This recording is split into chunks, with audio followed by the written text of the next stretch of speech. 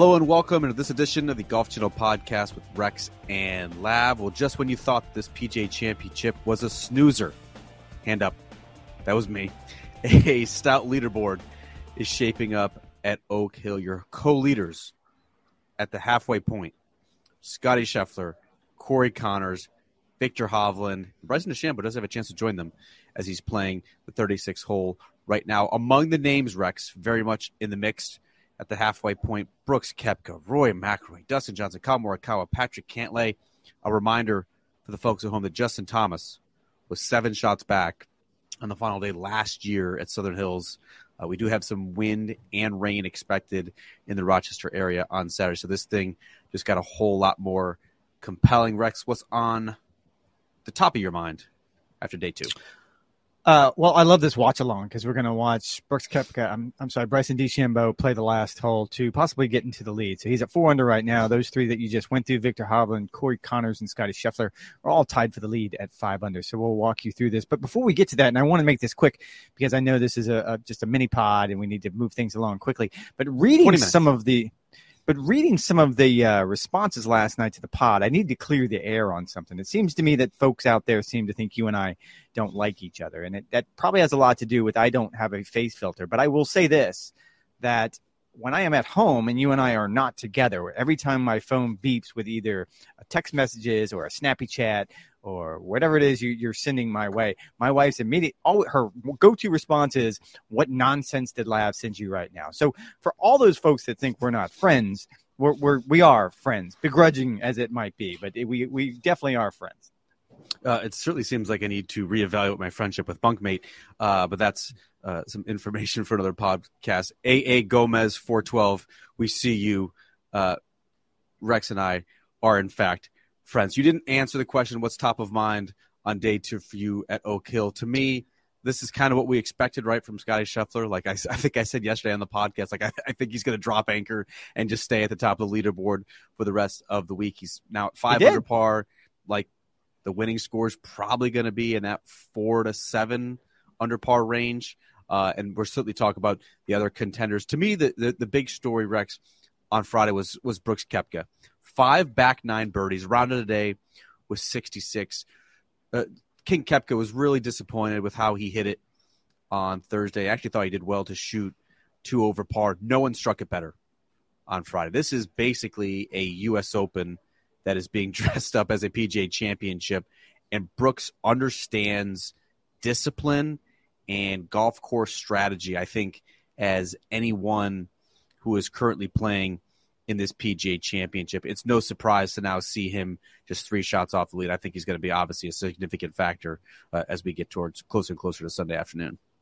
No, I think you're 100% correct. That's why I wanted to track down Claude Harmon, his swing coach, wanted to listen to what he had to say. I find it fascinating because we both read the transcript. I wasn't there for his interview yesterday, but we both read the same line in the transcript where yesterday, Thursday, the opening round, he struggled, but his line was, "I'm not worried about it. It's not going to happen tomorrow." And look, when it comes to Brooks, you could take that line a lot of different ways. It depends on what you drinking. What you got there, pal? Nothing. Sippy, nothing. You can read that line a lot of different ways. And it had more to do with just the level of confidence that he knew exactly what he was doing wrong. He said they went straight to the range. Afterward, he turned to Claude before Claude said anything. He goes, "I know what I'm doing. My hands got too far behind, the handle of the club." He goes, "I'm fine." And Claude didn't say a word. He let him work his way through it. To your point, that's the old Brooks. That's the old guy, right? This is the guy that was winning majors at an alarming rate, looked like he was going to sort of break the game over his burly knee, and now that confidence is back. The confidence is back. And I immediately went to the idea with Claude that – sorry, I've got a neighbor that's being a little loud over here. I immediately went to the idea with Claude that what did he learn from the Masters that he didn't know beforehand? And it was interesting to me that Claude conceded, and Brooks has talked about this, that even though he has this uber high level of confidence, he is still going into the Masters. He was still questioning himself. He was still questioning whether he's 2 years removed essentially from putting himself in that cauldron. And am I the same guy? Can I still do this in the majors? Do I still send, sort of shockwaves through the field when they see me on the leaderboard? There were so many questions. He was healthy. He was able to work on the game. He was able to do the things he wanted to. But I think Augusta answered so many of those internal questions for him I mean, I don't think either one of us, and certainly he's not surprised he did what he did today. Yeah, I'll be very curious to see if he incorporates some of the lessons learned from Augusta National. He was a little bit coy. He wanted to keep those close to the vest of what he actually drew from the way that he played over those last, 26 holes or whatever it was Sunday at Augusta National. I'm curious to see exactly how he'll come out this weekend and if he kind of reestablishes the fact that he is very much an alpha in the men's game. Wanted to touch on Corey Connors quickly. You actually had a great tweet. I got to give you credit. You've had a lot of terrible tweets over the past decade, been ratioed number of times, and yet you made a very apt comparison between Corey Connors and Jason Dufner. Of course, the last winner here at Oak Hill in the PGA Championship in 2013. Expound on those similarities. What are the comparisons, and do you think this is sustainable?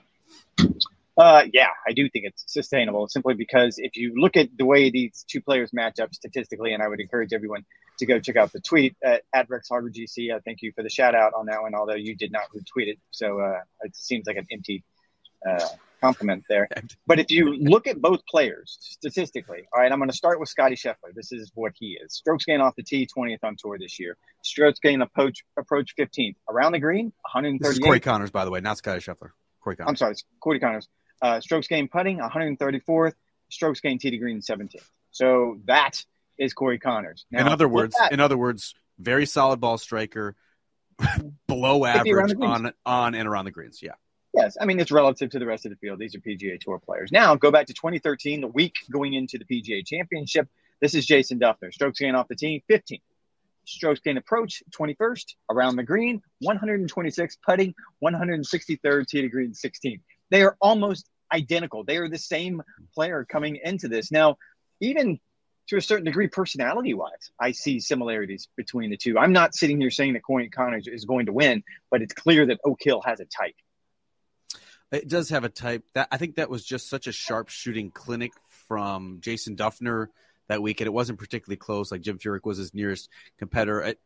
Corey Connors is not distinguishing himself in the same way that Jason Dufner did that week. Basically, right now, Corey Connors is filling it up from everywhere. He's top 10 in the field in strokes gained, putting, as you just outlined. That's pretty atypical from what his norm is. Can he continue to hang around the lead over the remaining two rounds? Certainly. Do I think he's going to win this golf tournament? No. The player who I think Brooks is most intriguing to me among the pursuers, but Viktor Hovland, Rex. I mean, this is a player who has now 10 consecutive rounds. He has been inside the top 10 on the leaderboard at a major championship. He's been the best iron player in the field through 36 holes, closest in proximity to the field. The question that needs to be answered is, can he do it on the weekend? Just last month at the Masters, in the second to last group, 74 in the final round. You go back to the Open Championship, 54-hole co-lead with Rory McIlroy, shot 74 on what was a very benign day for scoring at the Old Course. He said he's crunched some numbers with Eduardo Molinari, brother of Francesco Molinari, and said that he essentially gets too aggressive with his short irons. I don't think that's going to be an issue here at Oak Hill, where basically you're trying to aim for the middle of the greens. You're trying to stack up as many pars as possible. And it will be interesting to see if he heeds his own advice and the advice of the assistant captain of the European Ryder Cup team. Do you have any thoughts on Viktor and whether you think he's a legitimate threat to Scotty's throne over the remaining 36 holes? Oh, I think so, for the reasons we just pointed out for Corey Connors and Jason Dufner. I mean, when he's hitting the ball well, he's another ball striking machine. He's a robot out there in the fairway. I don't know how much I trust him when he misses some of these greens, because it's going to take a level of imagination and touch that I still don't know that he has. I don't have that level of trust in Viktor Hovland. I think many people who watch Viktor Hovland, there's like a caveat, right? Like, well, but you've seen him around the greens. I actually think this is easier, where you have this thick, dense rough around the greens, as opposed to like the really grainy Bermuda or super tight lies that you're going to need to nip. Like, that's a certain skill set that Viktor Hovland, bless his heart, has not been able to incorporate in his game. When you get around the greens here, though, you're just kind of opening the 60, chopping down, blasting out, treating it as a bunker shot if you're really kind of in a pinch. So I actually think that's easier for him to scramble and plays better to his skill set than in kind of those tight nippers that he would have to play. Bryson DeChambeau, by the way, we started this podcast wondering if he could get into the halfway lead. In fact, he goes the opposite direction from the middle of the fairway, hits it in the bunker, makes bogey. He will enter the third round in a tie for fourth place, 2 shots off the lead, just buttoning up that point. Anything else you want to get to with Vic? No, and you're right. I think to a certain degree, the length of the rough here kind of dumbs down the short game, I guess would be the way I would say it. It kind of brings everyone closer to the medium. You gonna say that on air today? Dumbs down after you didn't say pissy on the air yesterday? I didn't, and I should have. I felt bad. You texted me first thing last night, $5. I ran into the night scared because I asked Todd Lewis, who is our TV friend and our TV professional, and he gave me kind of a twisted yuck face, and I immediately just ran into the night scared of my own tail. I couldn't do it. I just said very, very angry. I had to throw the 2 veries in there, and that's going to have to suffice for pissy. I wouldn't have even thought twice about saying pissy on the air. I'm not even sure I would have put it in quotes. I even asked him, and I go, is it okay if I put it in quotes, like attribute it to Randy Smith, who told me that Scotty Scheffler was pissy at the Masters, and he said, no, I wouldn't do that either. So I did. I ran. I was scared. I'm a coward. Sorry. God, you hate to see it. I'm actually surprised you didn't begin this podcast, Rick, with a defense of one Rory McIlroy. Finally, Rory shows the grit and the grind that we've been begging him to show over the past couple of years, so many times in these conditions, and it was downright nasty there for about an hour and a half. He's kind of given away shots, or he stepped back, or just hasn't kind of asserted himself in a way that he did in a younger life. But today he made 3 birdies in his last 10 holes, including a beautiful one on the tough finishing hole here at Oak Hill to shoot 69, sits 5 shots back. He said coming off the green, he glanced at the electronic leaderboard. He said, wow, I can't believe I'm only 5 shots back given how he is hitting it. Do you believe, Rex? We kind of dogged him on the podcast on Thursday, wasn't feeling his best, kind of dismissed his chances. Do you believe in miracles over the weekend? Can he erase that 5-shot deficit? It's funny. I just saw him in the locker room, and the Rory that we have seen really since the Masters, where he talked about locker room access. I did go in the locker room. I kind of was in and out of the locker room all day today, so I don't know if it was a lazy security guard or maybe we had that wrong. We're probably not supposed to be in the locker room, folks. But I did. I darted in and then darted right back out. But he was in the locker room, and not the same guy that we've talked to really the last few weeks since the Masters. He was a little bit more upbeat. He was engaging. It was more snapping towels in there. Was he, Rex? Yes. Telling dirty jokes. It's JT, what we get do. in. Whatever it is that clicked from last night to tonight, it certainly helped his game. It certainly helped his attitude. I'm still not willing to go out on the edge, even just 5 strokes back. I need to see one more round before I'm willing to say that, yeah, Rory's back. He's going to contend. He's going to win this thing. Because as we pointed out last night, and even though you said that it kind of got muddled a little bit, I still think Scotty Scheffler is going to go into that prevent defense mode and just shoot 2 more 68s and let whoever's going to come get him. And I don't know if anybody's up to the task right now. Oof, I mean, if Scotty Scheffler shoots back-to-back 68s, gets a 9 on the bar, yeah, I think he's probably going to win by 5 shots. I don't even think he needs to necessarily do that. I think the conditions, they're really going to buckle down here, the PGA of America setup crew, to push these players to the breaking point. When it comes to Rory, I'm not yet a believer. You look at what he's doing off the tee. Rex, he's 109th in strokes gained off the tee. There's 156 players in the field. There's 20 club professionals. Like he's one of the worst players with a driver in his hand this week. He's hit just 5 of 28 fairways. Yes, there's been a lot of comparisons, right, from Wingfoot 2020 U.S. Open. Bryson won by 6 shots to what you face here at Oak Hill. You look at the length of rough. You look at kind of the run-up areas. Like, I get all of that.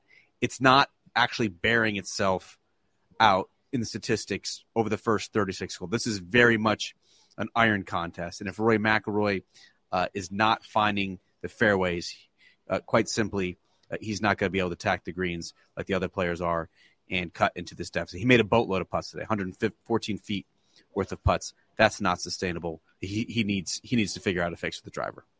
And this goes to, and you and I said it a whole bunch of different ways, but I had a stats friend of mine sort of send his profile over of the golf course this week, and he kind of broke it down better than we had in the past. He said there is an iron bias, an approach shot bias that lingers on Jason Duffner won this golf tournament, one of the best iron players of his generation. But it goes beyond that. It goes well beyond that. It's a approach shot bias from 150 to 175 yards. You have to be in a certain area. You don't not only have to hit your irons well, but you have to hit them in this specific area because that's where most people are going to find themselves. I thought it was fascinating. And you also, there's an approach shot distance element in there too. Like these greens, they're kind of nuanced and, they're a little on the big side for being a classic golf course. A green in regulation doesn't count as much here, maybe as it would some other place. So I think it's very much an iron contest, and we're going to continue to see that over the weekend. I like where Rory is. It's impossible not to look at what he did today versus what he has done since the Masters and not get a little excited, but I still need to see a little bit more. I couldn't agree with you more. What's your thought, Rex, on how we got some energy injected in this major leaderboard? Here's a Slack I sent to our boss, Mercer Baggs, at 5:24 p.m. Eastern time. Quote, "I don't say this lightly. This is the worst leaderboard I've ever seen." I don't feel that way at all right now. Like literally 2 hours later, look at Scotty Scheffler, world number 2. He has a chance to get back to world number 1, part of the 36-hole co-lead. Viktor Hovland, obviously an intriguing young player who's been putting himself in the mix more and more. Bryson's up there. Brooks is up there. Rory's up there. DJ fell back a little bit, but he's still within shouting distance. Scott Morikawa, Patrick Cantlay. What happened, and what are you expecting to transpire over the weekend?